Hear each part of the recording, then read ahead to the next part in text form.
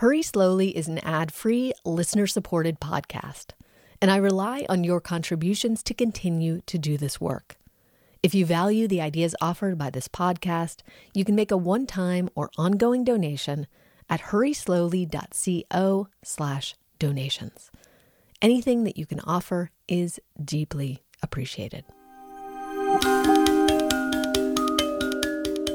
I'm Jocelyn K. Glei, and this is Hurry Slowly. Today, I'm in conversation with Sherry Mitchell.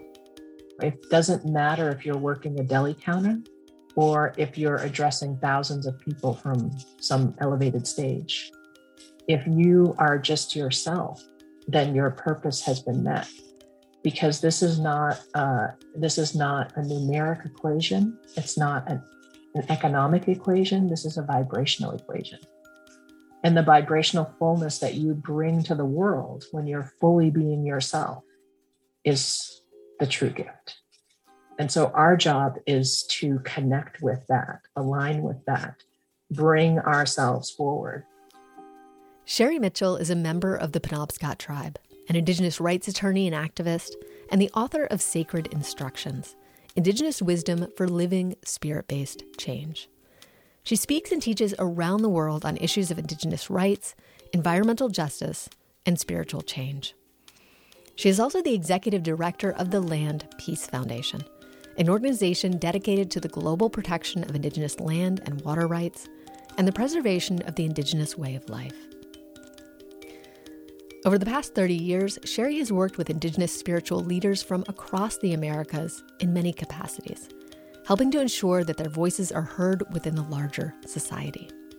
This has included bringing their messages to political leaders in the U.S. and Canada, and the Indigenous Peoples Forum at the United Nations. Sherry is also the visionary behind Healing the Wounds of Turtle Island, a global healing ceremony that has brought people together from all corners of the world. The ceremony is designed to heal our relationships with one another as human beings, and then to heal the relationship with human beings and the rest of creation. It began in 2017 and will continue for 21 years as it moves through 4 cycles and travels to all 4 corners of the United States. I was deeply affected by reading Sherry's book, Sacred Instructions, last year, and I was absolutely thrilled to have the opportunity to talk to her about how we can break free from the delusion of separation, access our inner gifts, and learn how to be of service and step into spiritual maturity. I should note that this call was originally recorded on Zoom in front of a live audience on March 2nd, 2022. We had a lot of technical difficulties, which resulted in some audio inconsistencies that you might notice. Early on, there's some funky background noise that magically disappeared after we got disconnected and then reconnected in the middle of the interview. But as Sherry said during the call, this is going to be impactful because there's been a lot of energy invested in trying to keep us from going forward today. And she was so right. Even though the sound isn't perfect, this is one of my favorite interviews that I've ever shared on Hurry Slowly. It seems fitting then that it will also be the last interview of season 4 of this podcast, after which I'm taking a much needed break to reflect on the future of this project and my work in general. As I learn what's next for me, I'll be sure to keep you posted. All right, that's enough context.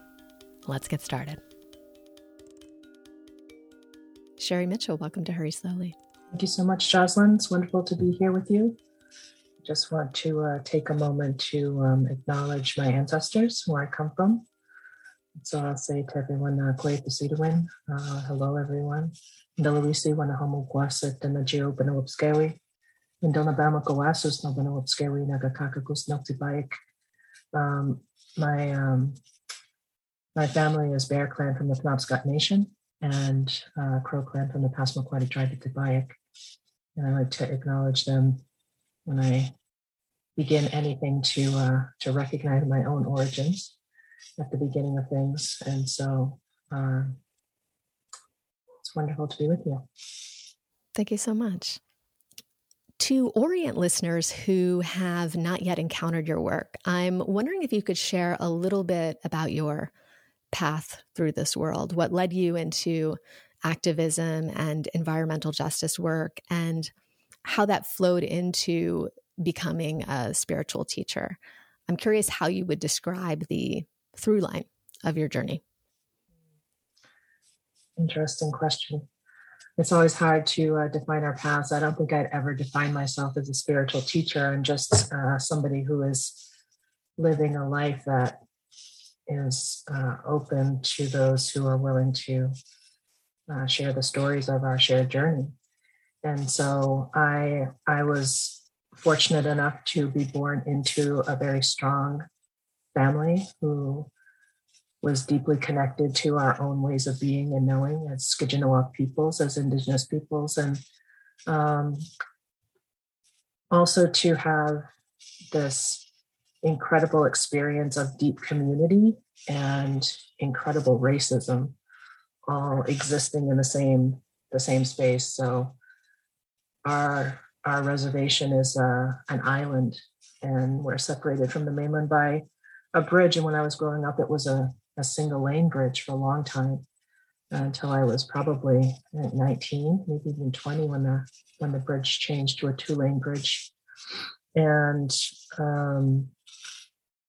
there were 2 things that I could do when I was a child growing up that would get me in very serious trouble with my grandfather, and that was to cross that bridge and to go into the river, because the water was quite polluted, and the current was strong, the rapids were strong where we lived, and across the bridge, there was a lot of unpredictable racism. And so those were the 2 things that I could do that my grandfather could not keep me safe if I did those things. That's what he explained to me.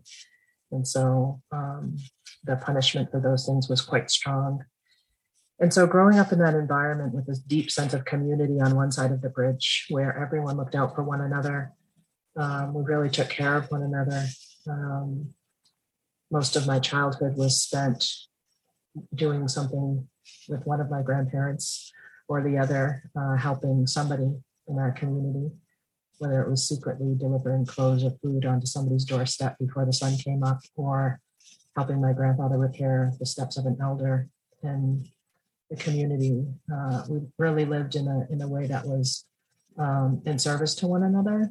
And I had this strong sense of community and charity that was a gift that was given to me by my grandparents and my family. But, on the flip side of that, there was also this extreme racism where there were 3 people that I personally knew in my life who were impacted by extreme violence as a result of racism. One of our tribal members, when I was about 7 years old, was shot in the back by the police for just walking home, and killed. And a group of young men from our community was in a ceremony, in a ceremonial space that's nearby where we live within our territory, and they were beaten severely by a group of men wearing white hoods, and ended up in the hospital. And then my John Bear, my brother, he and I used to get into all kinds of mischief together. We were peas and carrots growing up, wherever one was, the other was. And so he wanted to cross the bridge one time, and on our bikes, we had these little, the little huffy bikes. He had the banana seat and I had the big pink cushy seat. We were awful proud of those bikes. And so he wanted to cross the bridge, and and I was all for it until I remembered that the carnival was going to be coming to the neighboring town in the next weekend, and I wanted to go really bad. And I said, well, if we do that, I said, we're not going to be able to go to carnival. And so why don't we wait until after the carnival, and then we'll cross the bridge on our bikes. And he said, no way, I'm going right now. He said, stay here, because it was literally a mile there and back, which is not very far on a bike. And so I waited for him, and he was gone probably 10 or 15 minutes. And I stayed at the bottom of the driveway. He lived up on this hill, and I stayed at the bottom of the driveway while he went. And I could see him coming back, and he had on these tan pants. And I noticed down the whole inside of one leg, it was covered in blood. And I started hollering for the parents and the grandparents to come. And they, ripped his pants down, and his shoe had come untied. when he got to the other side of the bridge, he bent over to tie his shoe. And just as he was lifting his head, somebody shot him with a rifle with birdshot. And he had all the pellets from that birdshot in his inner thigh. And he was probably 10 years old at the time. And so whoever had shot him had been aiming for his head when he was bent over tying his shoe. And so we were raised with that reality. And then when we got to be in 7th grade, all of a sudden we had to go to school across the bridge. And so we had this, this terrifying reality of the dangers that existed beyond that bridge. And then we were thrust into an environment where we had to be there. And managing all of those different realities and having to develop, the type of resilience and fortitude that's required to manage what's seemingly unmanageable for a child really forms the character of who I was. And also, we were in the process when I was growing up of going through the land claim settlement for my nation. And so all of that was very politically active. And the American Indian Religious Freedom Act was passed when I was a child. Prior to that, it was illegal for us to do our ceremonies or to speak our language publicly. And so there was this really strong time of political and ceremonial, cultural power that was present in the air while I was being raised up. And one of my friends from childhood, who is the director of the Cultural and Historic Preservation Office for our tribe, we were talking one time and he said there was really something in the water when we were growing up, because one of our friends is chief, the other one runs a Native Studies program. He runs a historic preservation office, and all of the people from that generation all have these strong roles within our community. And that environment really provided us with something that I think was very rare and helped to form the character of who we all became and the commitment that we felt toward our own people. Thank you for sharing that. I want to pause, Sherry, to ask you a technical question. I'm hearing some sort of like skittering or something happening in the background. Is there anything like scratching on a desk or anything happening there that could be? So I am at a place called Wajukum Tiltina, which is a 200-acre farm that on our traditional territory that we reclaimed 200 years from the date that it was taken from our people and given away in a land grant. There is major construction going on in the barn behind these windows. There is construction going on the first floor and the other side of the building that I'm in right now. Yeah. So it's very possible that there's a lot of skittering going on. All right. We'll do the best we can, but there's also a small heater up here that turns on periodically that you might be hearing in the background as well. All right. Thank you so much for the context. I'd like to move right into talking about this very difficult time that we're all navigating. In your book, Sacred Instructions, you write that we are on the precipice of an evolutionary leap, one that requires us to transcend our differences and integrate into a more harmonized way of being. And you describe humanity as being in the midst of a rebirth, where we are, quote, collectively being held in a moment of overwhelming pressure and chaotic movement, where everything within us wants to push through the pain and put an end to the ordeal. We are being held in this deeply uncomfortable place so that the divine process can unfold in perfect order, so that we can receive the inner wisdom that allows the final opening to occur. End quote. And I would say that given this language, anyone who didn't know that your book was published in 2018 would probably think that it came out after the pandemic began to unfold. I know that you've also since edited a book called The Corona Transmissions, which collects a series of meditations, both physical and metaphysical, on COVID-19. And given everything that you learned from editing that book, I'm curious how you would situate the pandemic within this story of rebirth. Well, I think that it's perfectly part of this process of pain and letting go. That there's been this massive amount of letting go that's been required of us. as a result of the pandemic. We've had to let go of the lives that we were living before to find a new way of being in the world in relationship with one another in order to keep ourselves and our families and loved ones safe.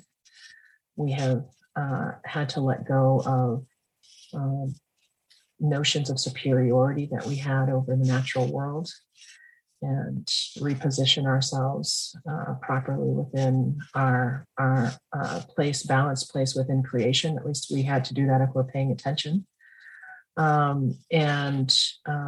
We've had to prepare ourselves for living in a new reality that is going to be very different from the one that we had been living in before. And I think all of those things are also true about preparation for birth. So if you've ever had a child or a new puppy, then you know that things change once that new life joins with yours. And when I think about where we are in the midst of this pandemic, it blows my mind to think about the wisdom of those who came before me. I remember having this story. My friend Jess Cree was telling the story, and I was like, "Hey, I know that story." And we were talking about the pandemic, and Jess Cree is an Penobscot naturopath, and I remember hearing this story from my grandmother, and my grandmother heard the story from her grandmother, and her grandmother heard the story from her grandmother. And this story that, survived through time, through the retelling, the story of the first illness for our people tells a story of a time when human beings have wandered so far away from being in alignment with life that they have started to harm all other living beings. And we've forgotten the language of the plants and the trees. We've forgotten the language of the animals, how to be in relationship with the rest of life. And because we are now causing harm because of our forgetfulness and our wanderings away from the sources of our survival, the animals go into council to decide what they're going to do about their young relatives, the human beings, because we're the youngest species on the planet. And so when we talk about the plants and the trees and we talk about the rocks, that geological science, that, ecobiological wisdom, and we talk about our elders, the animals, what we're talking about is recognizing that they have lived here in this place far longer than we have, and that they carry stories within them and ways of adapting and being in the world that we can learn from. And so the animals go into council to decide what's to be done with us, the wayward children of the earth. And they decide after much deliberation and a lot of pain, because they really loved us. They really helped us to adapt to being here and loved us and cared enough for us to help us to survive. And they decided that they had to give us illness to help us to understand the harm that we were causing. And so the animals gave human beings illness, and the people got sick and they began to die. And their man-made medicine wasn't doing anything to help them to survive the illnesses that were coming.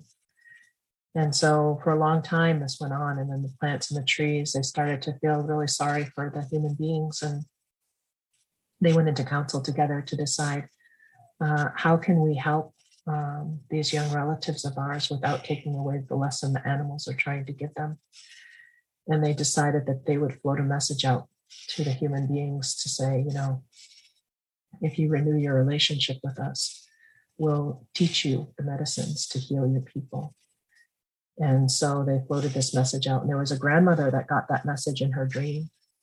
And when she woke up, she decided that she was going to go into the forest and she was going to try to renew her relationships with the plants and the trees to get this medicine for her people. And so she tells her people what she's doing, and she goes because she remembers when she was a little girl, the elders used to talk about a time when the people used to live in relationship with the beings in the natural world.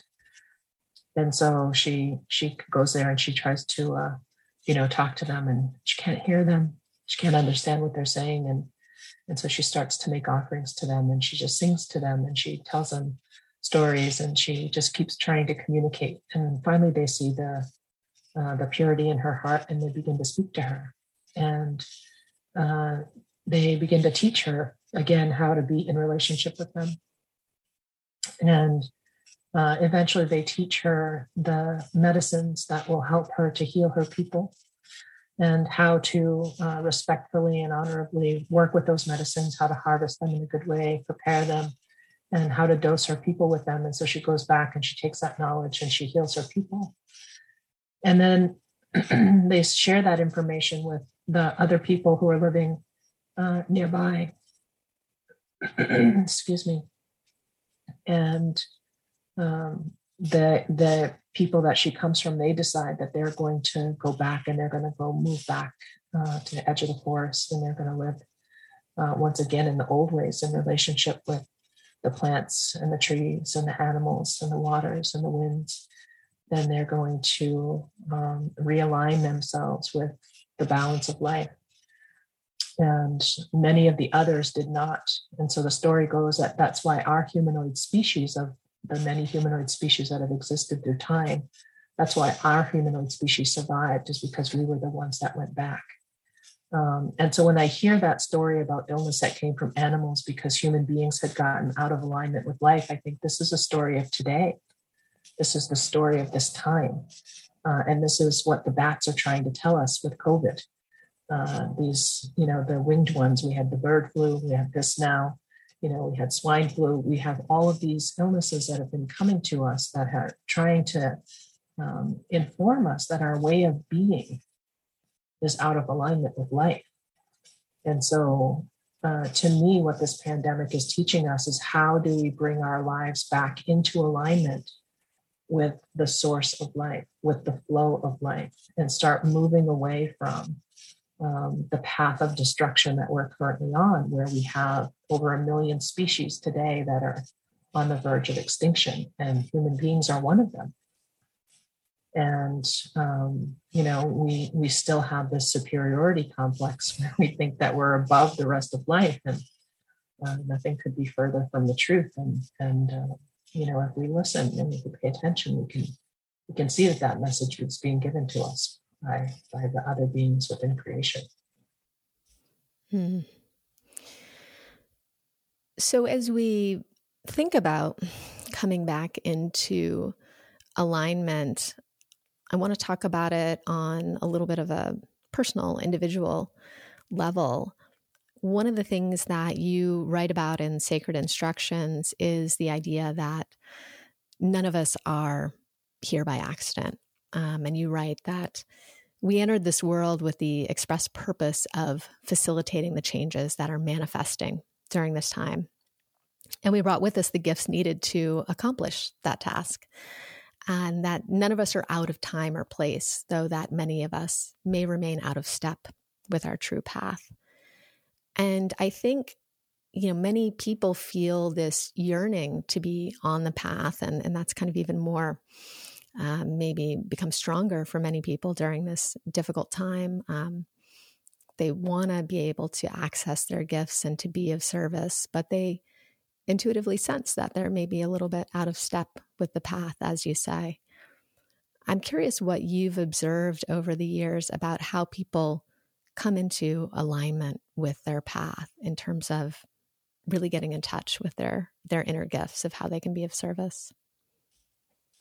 I like this question because I think that we're so often living in illusion, and I think that one of the things that we have to do first is to really just let go of the assumptions that we have about how those gifts are meant to manifest and be shared, because we have these ideas of what that means, and those ideas have been shaped by the reality that we've been living in. And so I've had a number of people reach out to me after reading the very first chapter of Sacred Instructions.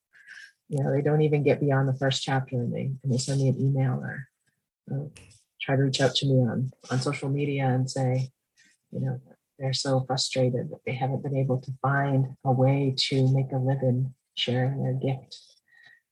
and because they believe that if this is really a gift, then they should be able to profit off from it, right? And so some of them have even shared this sense of grief and loss because what they perceive to be their gift must not be their gift if they can't profit off from it. And so, even when it's something that just really makes their soul sing, that lights them up inside. And so then they ask me, well, how do we do this? How do we find what our gift really is? And how do we bring these two disparate things together, right? The sharing of our gift and the making of money. And they've monetized the gift, they've monetized their lives. And so when you do that, when you monetize your life, you create this distortion in the dream.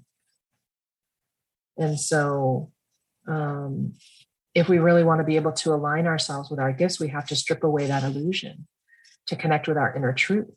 We have to be guided by that truth toward our most authentic expression of ourselves. And then when we do that, we realize that that's the true gift, right? That the being of ourselves is the true gift. And sadly, we've been conditioned to commodify all aspects of our being, breaking ourselves down into these fragmented, saleable parts that we offer to all of those that we come in contact with.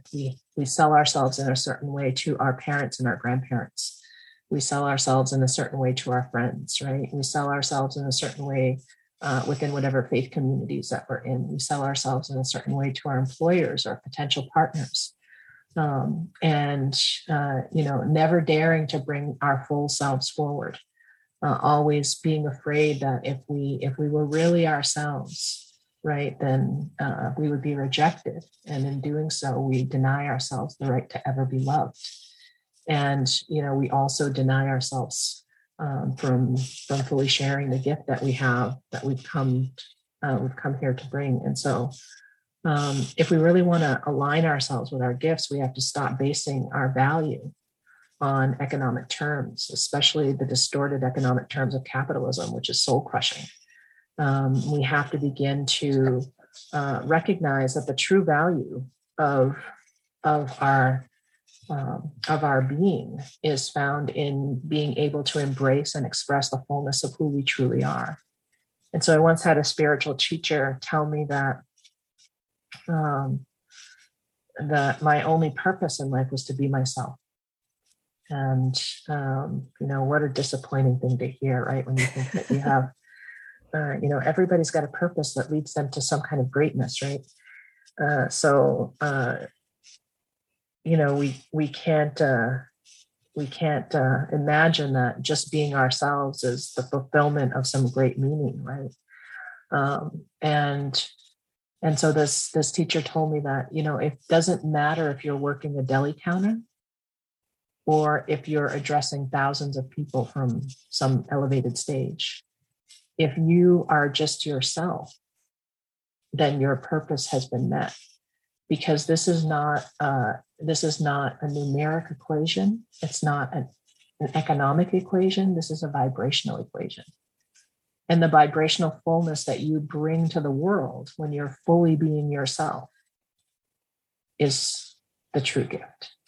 And so when we are able to really bring forward the fullness of our being, to emerge as whole human beings with all of our stuff intact, accepted and integrated, that's that vibrational frequency that we bring to the world in that moment that helps to harmonize and balance the entire vibrational frequency of the planet is the gift. And so our job is to connect with that, align with that, bring ourselves forward.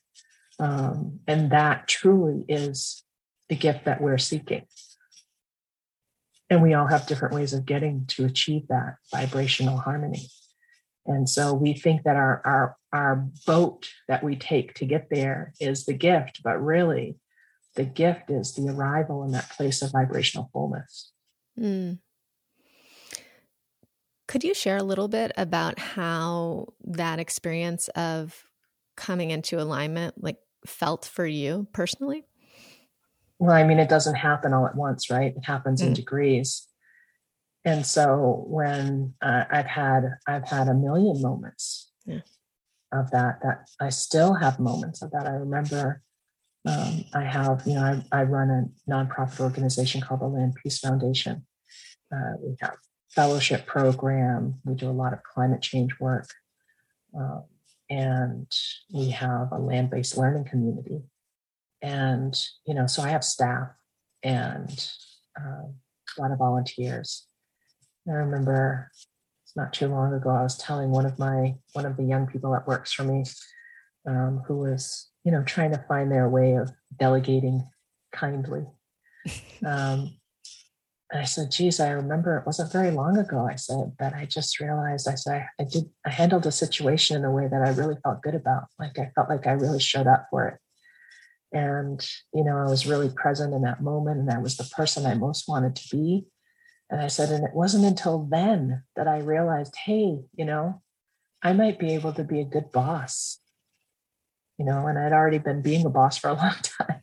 So it's like this every moment that we show up in fullness is a moment of self-realization, self-actualization. It's never complete. I've had profound moments that I talked about in the book of really connecting with the rest of life and realizing my interconnectedness.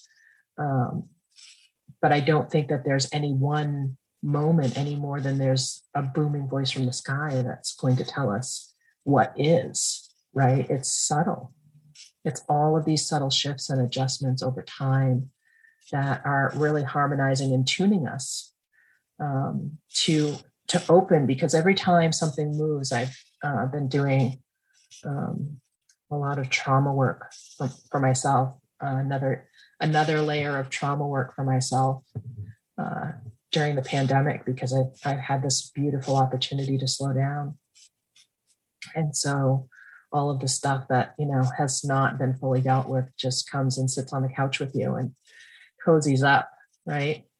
And every time something shifts, something else rises. Every time we're able to move something or to be present with something that was too painful to face, there's a deepening of acceptance within our being for ourselves, right? Because we get taught by society that we need to cut off, we need to let go, we need to get rid of all of these things that have harmed us in the past, without realizing that amputation that we're being asked to be involved with is self-abusive. It's a lack of acceptance of a part of us that was formed through painful experience. And so, the whole purpose of this self-actualization, emergence into wholeness, is being able to be present with all of the aspects of our beings, even the ones that are wounded, even the ones that are not favorable, even the ones that make you groan and cringe. There are things that we've all done in our lives that have made us groan or cringe, I'm sure. And if you haven't, then I suggest that you try harder, because that's part of us figuring out who we want to be, is knowing first who we're not and who we don't want to be, what's not in alignment. People look at that as a failure, and I say, well, you're one step closer to knowing exactly what it is that you want to be. And so I don't think there's any one moment. I know what you're asking me to explain. I know the moment you're talking about, but I don't want people to get the wrong idea that there's this big experience that we're all working toward, because it really is individual, subtle moments of movement. I think Oprah calls them aha moments, and I call them eviction points. It might just be the lawyer in me, but when you have that moment of awakening, you're completely evicted from the life you were living the moment before. You can never go back to being the person you were in the moment before you had that realization. You can never unknow what becomes known. And so, we have those constantly all the time, and we're adjusting and we're growing and we're shifting and we're, reshaping ourselves in those moments of awareness, and in those moments of what I one time wrote about of, beauty wrapped in sorrow, that there's something really profoundly beautiful when we reach these moments of deep sorrow, because we begin to realize what's so precious about our lives in those moments of deep grief and sorrow. And so, it's all a process of gradual and continual unfolding. Thank you for that. That was actually the answer that I was hoping for. I think it's really useful to demystify this, idea of some sort of grand received calling and shift, and talk a little bit more about the sort of subtle, mundane, everyday aspects of it. So I'm really glad that you shared that. Moving a little bit more into the idea of illusion that you were talking about, not just in an individual sense, but in a collective sense. I've heard you speak about how we can't make changes that will endure if we don't first transcend the illusion of separation. I'm curious if you could say more about your particular understanding of the illusion of separation, and if you're willing, maybe share a personal example of kind of being challenged to transcend it. Goodness. I think that one of the greatest challenges for us is undoing the conditioning of colonization, capitalism, and this notion of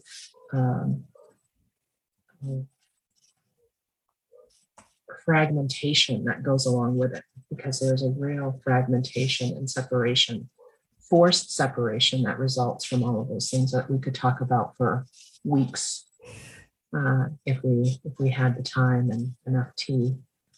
And so the whole notion of separation for me is this idea of othering, right? This notion that we are somehow separate from the other that we're seeing.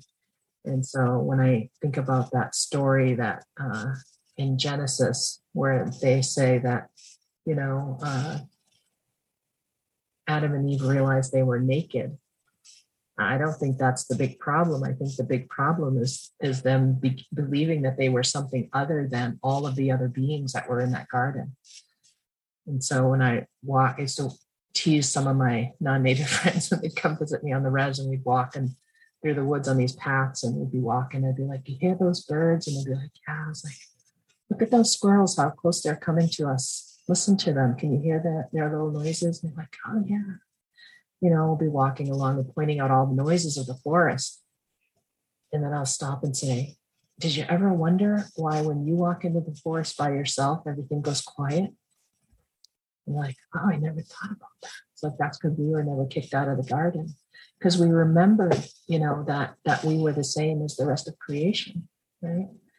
And so, that story that's really deeply embedded in my traditional way of knowing who I am in relation to life, this way of life that we call Skitchinaway Gumosawagin, it's really about understanding that core philosophy of Ndilnabamuk, of being related to all life, and being inseparable from all life. And so that's imbued in all of our stories. And so one of the stories that we have that's not in Sacred Instructions, it's going to be in the follow-up to Sacred Instructions, is the story of Kichinewusk and Echimundo.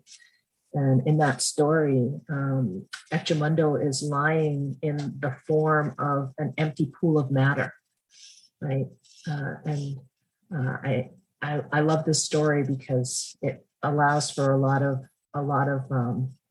speculation about our engagement with life, right? How many of us have ever come upon an empty pool of matter, right? Which is endless possibility and potential that never gets realized. And so Echimundo, the sacred masculine, was in the form of this pool of matter, all of this unrealized potential at rest, because that masculine energy is the projective, external, outward energy that propels through life. And Kachiniwask, the sacred feminine, that internal, intuitive, heart-based knowing, was wandering across space and time. She was walking through space and time. And she had a basket, and she was collecting all of these hopes and dreams of all of those who had lived in all of the times before. And she was putting them in her basket. And by the time she got back, she had done the full loop and got back to where Ecumundo was resting. She stood at the edge of that pool, and her belly was round now. The basket had become a pregnant belly. And her belly was round with all of the hopes and the dreams, the visions of all of those who had come before. And she begins at first very, very slowly to whisper all of those hopes and dreams across that pool. And the water begins to slightly ripple. And as she begins to increase her story in pitch, the ripples become larger, and the forms begin to rise up out of that pool of matter, until she has spoken all of the hopes and dreams and visions of all those who have lived through all time, and all of the forms from all of those hopes and visions are standing before her in place of this pool of life. And then Ecumundo stretches, from his sleep and circles that image that she's created of all life, and creates a seed, a hard shell of a seed around it. And it sits between the two of them. And they link their arms together, and they begin to sing this story of creation. They're breathing life into this image that has been created through the interplay of her voice and her song and the matter that is Ecumundo. And so they keep singing the song of creation until the song reaches a high enough vibration and frequency that it shatters the seed, and all of that life is spread across the universe that we're currently inhabiting. And what that story teaches us is that we all come from the same seed of life, that we are all born from the same matter. And so when we think about that story, and we think about the Spider Woman and the Web of Life stories from Indigenous traditions, which seem like, oh, aren't those cute little stories, right? That just talk about our connectivity. And it's not about, if you eat all the corn over here, then I have no corn, right? It's more complex than that. It really is about quantum physics and quantum entanglement, and understanding that we are all born of the same matter. And just as quantum entanglement tells us that any matter that's once connected physically can never be disconnected energetically, we also recognize that that's true spiritually. And so because we're all born of the same matter, and we are entangled in this way, in this web of life, we still have this sense of feeling within our bodies that we have numbed and that we've disconnected from through this illusion of separation, to the sensations within the larger body of life. And so I liken that to phantom limb syndrome. So if you think about somebody who has their leg amputated from the knee down, they still get sensations in their foot, even though the physical foot is no longer there. The energetic and spiritual imprint of that foot is still connected to that body, where the matter was once connected physically. And so people, so like, oh yeah, okay, I can understand that concept, right? And then we can expand that concept to include all other life on the planet. And we look at the conditions of life that surround us, and we start to recognize that we are living at a time when there's a quickening and a thinning of this veil between all life, between us and the other side. And we have been experiencing this phenomena where 1 in 3, I think it's more than that, I think it's probably everyone at some point in time, 1 in 3 people is said to have some type of depression or anxiety disorder. And people are waking up in the middle of the night with panic attacks. People are driving down the highway and bursting into tears in their car for no known reason. People are feeling this immense sense of loneliness, even when they're deeply connected to those that they love and that they really have a real connection with, and they can't understand it and they can't explain it. Until they understand this concept of entanglement and web of life that is imbued in these stories. And so when we start to understand the depth of our interconnectedness, right? When we talk about Zilda and Ilnabamuk, we're talking about being related in this way to all of our relatives throughout the entire universe, all life. We start to understand that when we're experiencing this immense grief that we have no seeming cause for, what we're experiencing is the grief of the mother whale who carried her baby around for 17 days, trying to show us what we were doing to their ecosystem. When we're overwhelmed with this incredible loneliness, what we're experiencing, we think we were lonely during COVID. We've been able to communicate with one another like this, right? There's still a lot of us out here. But what we're experiencing is the incredible loneliness of the last white rhino on the planet, who has no one left in their species to communicate with. When we're waking up with this incredible sense of panic in the middle of the night, we're picking up on this network of information that's being transmitted through the roots of the trees in the Amazon when the fires and the loggers are coming towards them and destroying the forests. And so we're so deeply connected to life that we're feeling all of the impulses that are coming from life and the distortions and the imbalances that we're creating within this beautiful web of life. And we're thinking that it's something wrong with us because we have become so separated from the rest of life, because we have been led to believe that we are something other than all of the other aspects of life in this great illusion of separation.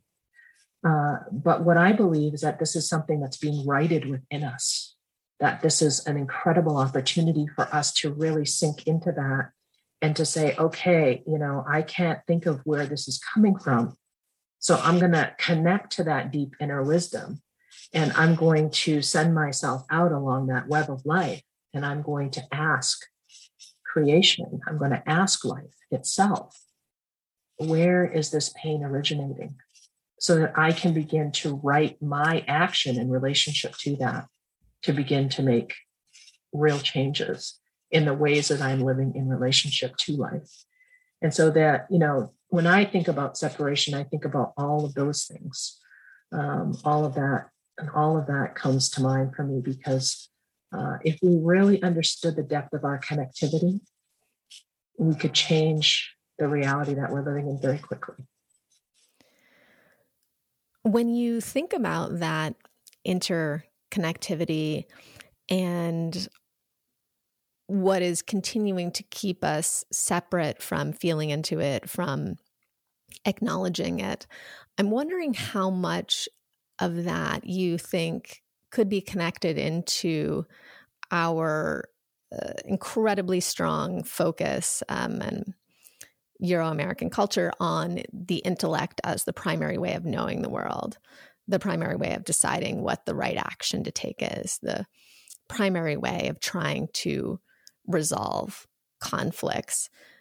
I'm wondering if you think getting into right relationship, equity, justice are things that are even possible when we're operating purely through the intellect. I think that we're starting, and when I say we, I mean the larger we of the human species, that there is a process unfolding where human beings are starting to realize the limitations of that way of thinking, that way of knowing. And scientific discovery is actually catching up with what people who hold wisdom traditions, especially earth-based wisdom traditions in the world, have known and have been trying to communicate for a very long time, which is that there are other ways of knowing. And if we don't access those other ways of knowing, we're going to just continue to repeat the cycles that we're in right now. And so if we want to think about like somebody like Leonardo da Vinci, if we want to think about somebody like Albert Einstein, and many others, they talk about having moments of incredible intuition, moments of dawning awareness of the light bulb moment, not when they were engaging their mind, but when they were in the dream time or they were walking in nature, and then it just came upon them. And so, that has been discounted for a very, very long time. But now people are starting to realize that there is actually a pathway towards knowing that is connected to being in our bodies, not just in our head, but actually having that knowledge sink within our bodies. We've also discovered that there's, what we call the three fires. And so there's 3 by 3 by 3. We tell the story of the three fires. I'm not going to get into that now because this is a lot, but the nutshell version of that is to think about the mind center that's in the brain, the mind center that's in the heart, the mind center that's in the gut. And so we have our cognition, we have our emotion, and we have our intuition.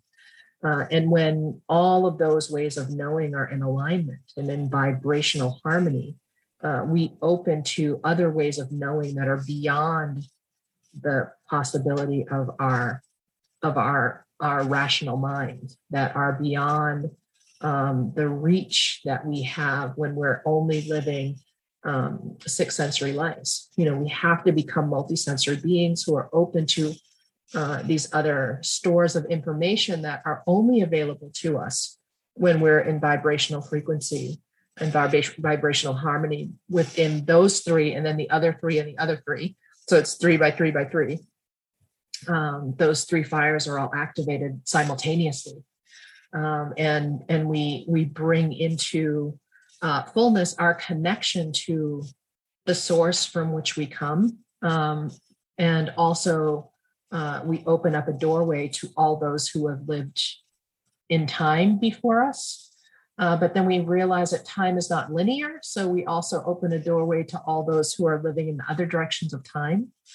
And we have access to stores of knowledge that can catapult us forward very quickly in relation to the evolution of our consciousness.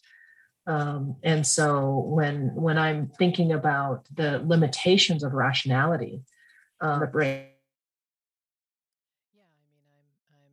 Side note, this is where Sherry dropped off the Zoom call and we then reconnected and her sound improved. So that's why you'll notice a little shift in the quality of the audio here. Do you want me to jump right back in? I can. Yeah, why don't you just go ahead and jump right back in? Okay. So, we've been forced out of our bodies as a result of the trauma that has resulted from all of these forms of capitalism that have been just so destructive to life, including the bodies that we live in, where we've been taught that our bodies are not safe places for us to be. And so we cast ourselves out of our bodies and really try to rationalize these irrational and distorted ways in which we've been living. And so when we entered into that whole period of rationalism, we really started seeing a shift from feudalism into the beginning stages of the modern version of capitalism. And so when we think about how we can now access all of the knowledge that's available to us, these other ways of knowing, that correspond to other ways of being in the world, we have to recognize the trauma that we experienced in getting cast out of the rest of our body. And so when we reconnect with our heart space, when we reconnect with the intuitive centers within our gut, we begin to recognize them as mind centers within our body. And we start to pay attention to the informing signals, because the informing signals, our brain really just responds to signals from our heart and our gut. And it responds to the signals that it's getting from the heart and the gut, and then it determines which way we're going to go and how we're going to behave and how to address those situations based on those instructions. And we have dimmed and distorted those instructions as a result of the ways that we've been conditioned to believe and to behave through colonization and capitalism. And so it's really about restoring our authentic ways of being in relationship with our own body. It's about restoring our ways of being in authentic relationship with our own intuition, our own spirit.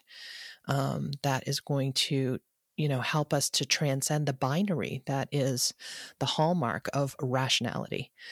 So that's what brought us all of the this or that, black or white, because in rationality, we can't expand beyond the narrowness of that thinking. And so when we are, going through these phases right now that we're going through as a species, we look at what's going on the planet. There's all kinds of opportunities for us to break the binary. And those who are coming forward with life experiences that are helping us to learn that lesson of breaking the binary are our greatest teachers right now on the planet. And so, we're moving ourselves out of this very limited way of thinking into a more expansive way of thinking.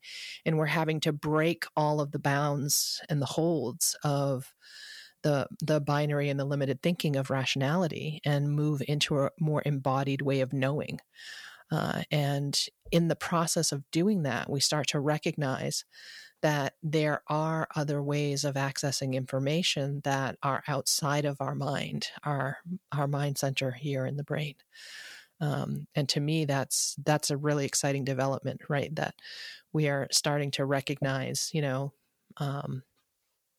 the science of the heart and the science of the gut, right, of our emotions and our intuitions. We're starting to grow up a little bit as spiritual beings and evolve our consciousness a little bit into becoming more holistically aware of the totality of our being. So it's an exciting time to be alive, even though there's a lot of growing pains that are connected to this time. Well, as you talk about entering this more expansive place, I think this might be a good time to invite you, if you're willing, to read one of my favorite parts of Sacred Instructions, which is the prayer for healing and openness. Would you be willing to share that with us? Sure. Let me see. Prayer for healing and openness. My fate is twined with the fate of destiny, held in perpetuity with all life, spiring all the way back to the beginning of time. As I move toward my highest expression, the wisdom of ages is wrapped around me like a cloak. It moves with me, shifting to match my own unique rhythm, and then integrating that rhythm into the movement of creation. Let that cloak be a comfort to me in times of trial.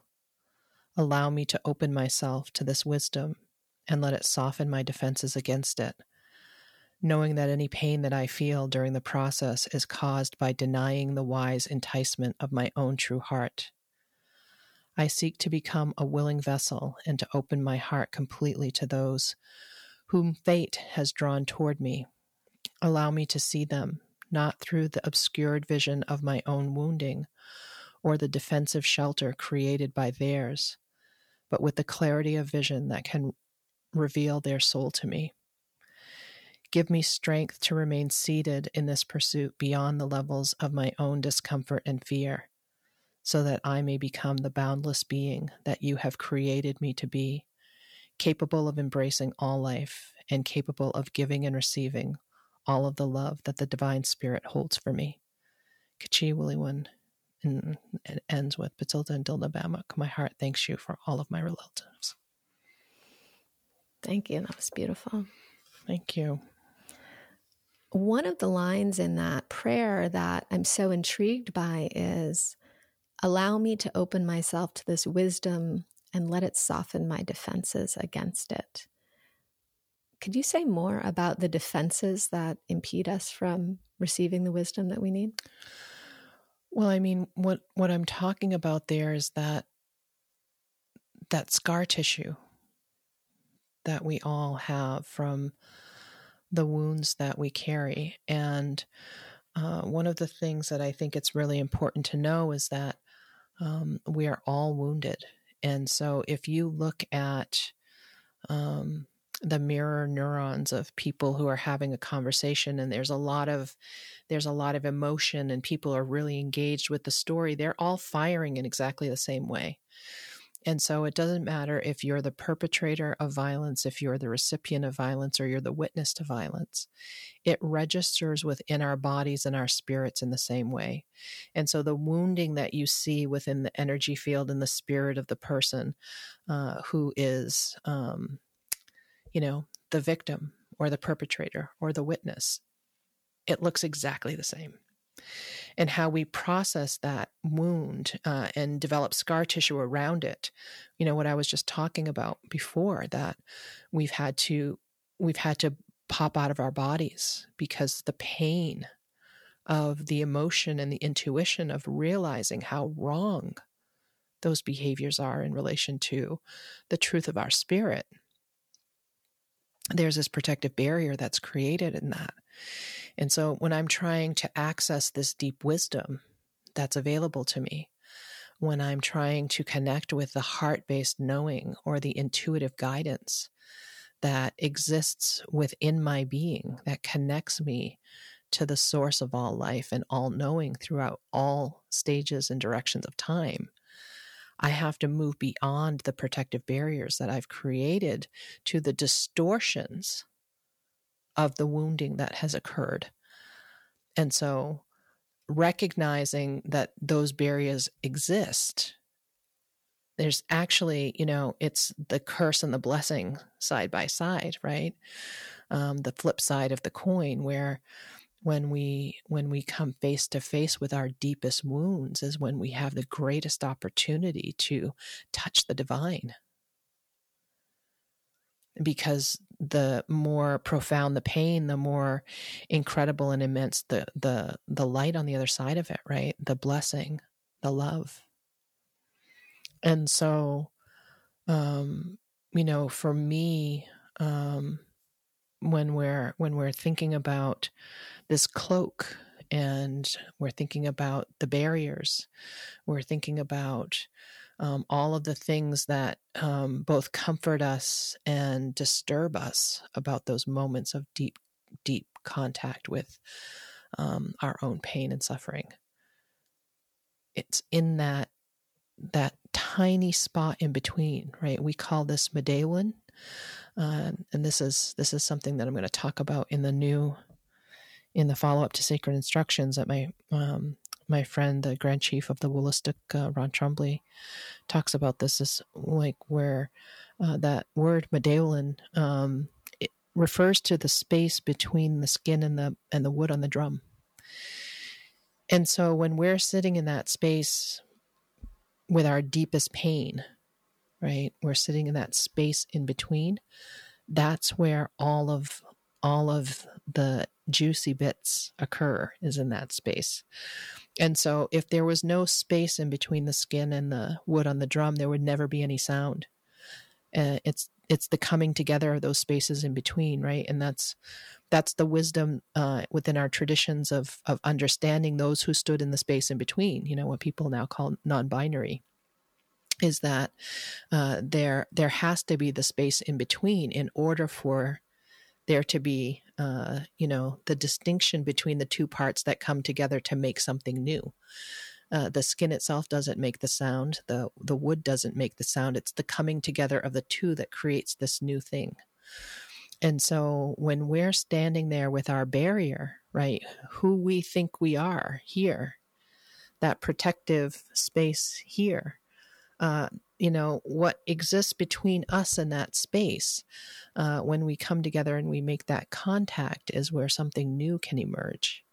That something new that emerges is an expression of us in greater fullness, because we're integrating what that is into our being and then having a whole new expression of that come forward. And to me, that the power and the beauty and the pain and the exuberance and exhilaration of those moments, which I used to run from, I now welcome, because there's such incredible opportunity for us there in that space. So I don't know if that answers your question, but I mean, I could go on and on about this, but in the interest of time, I won't. But that's what I think about when I'm thinking about that space that we're talking about here. That barrier is really us coming face to face with the scar tissue and just smoothing that skin to see what exists underneath.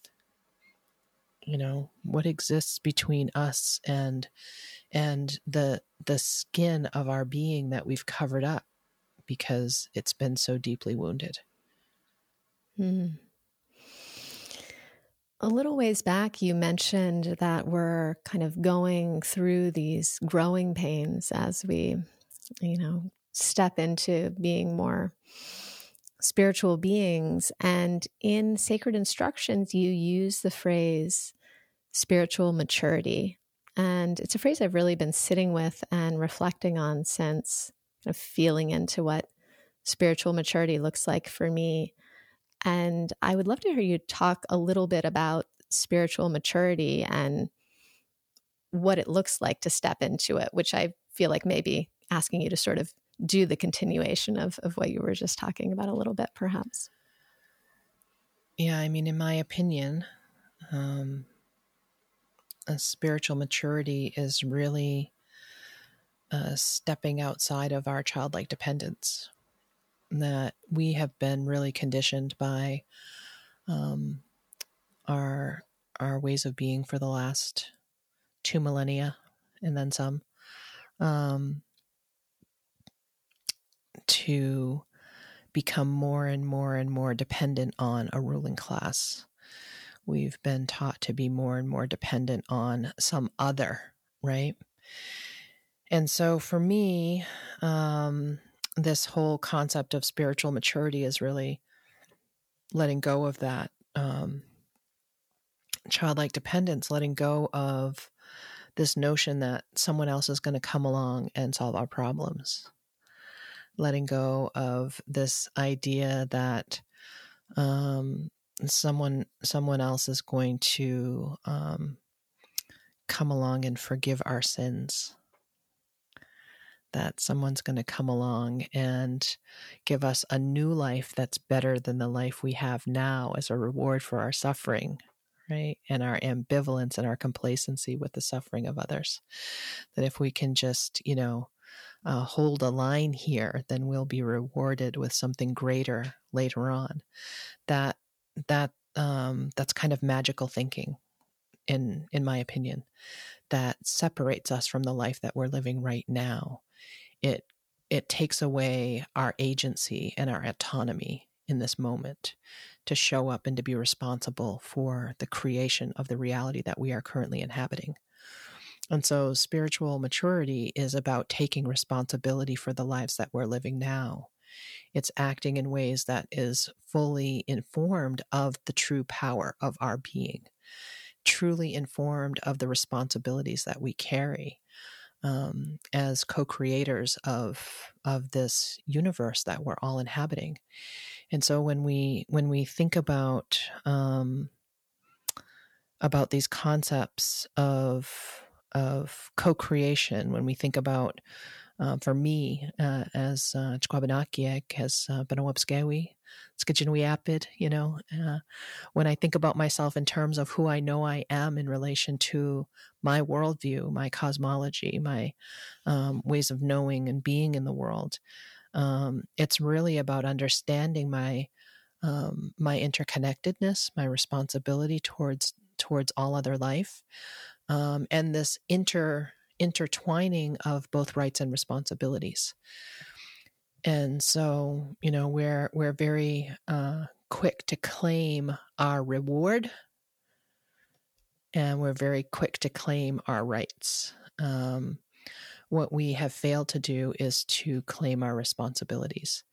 And we fail to understand that our responsibilities are the foundation that all of our rights stand upon.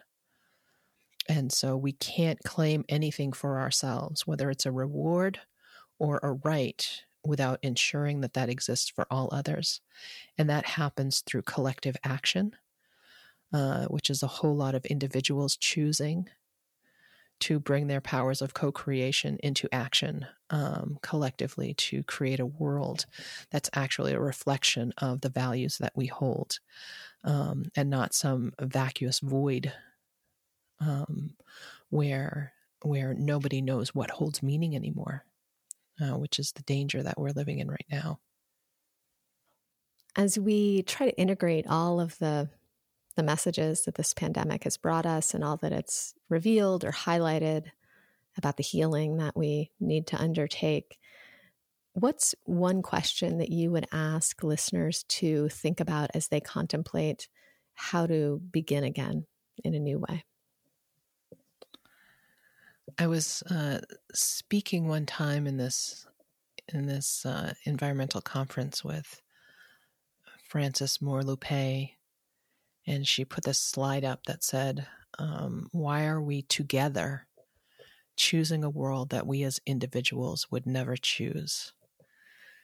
And so ever since that time, I've wondered, if everyone really knew, if everyone was fully aware that they are actively co-creating the reality that we're living in, how would we choose to behave right now? Like, what thoughts would we breathe life into in this moment? What actions would we engage to build the world that we would most like to inhabit? What words would we choose to shape the relationships that we most want to have? And so essentially, it becomes, who would we be in that world? Not what would we be, but who would we be and who would we choose to show up as in each moment? And so my question to listeners is this. What are the thoughts, words, and actions that you can begin to breathe life into right now to get us closer to the reality that is most aligned with the world that you want to inhabit as an individual? I absolutely love Sherry's final question. It reinforces that idea that stepping into spiritual maturity means taking full responsibility for our thoughts, our words, and our actions, all of the vibrations that we put out into the world. I've been sitting with her question ever since this interview, really letting it reverberate through me, and I hope that you will as well. As I said at the top of this podcast, this is the final interview of this season of Hurry Slowly. And it feels like a perfect finish to me. As you listen to this, I'll be in the midst of a much-needed sabbatical to rest, recalibrate, and start to get a handle on what's next for me. I'm not sure what the timing will be, but when I emerge, I'll record a final wrap-up for this season. So stay tuned for that. I have this sense of big new things coming in, and I'm really excited to share more with you once I have a little bit more clarity on what the future holds. In the meantime, if you'd like to stay in the loop about my future projects and the latest episodes of this podcast, you can sign up for my newsletter at hurryslowly.co/newsletter. And if you found some sparks of insight through this episode and would like to support the podcast, you can visit hurryslowly.co/donations and make a contribution. Or you can leave us a review on iTunes. This podcast is produced by Matt Susich with additional audio assistance from Devin Craig Johnson, who also composed our lovely theme song. As always, thank you for listening, and remember to hurry slowly.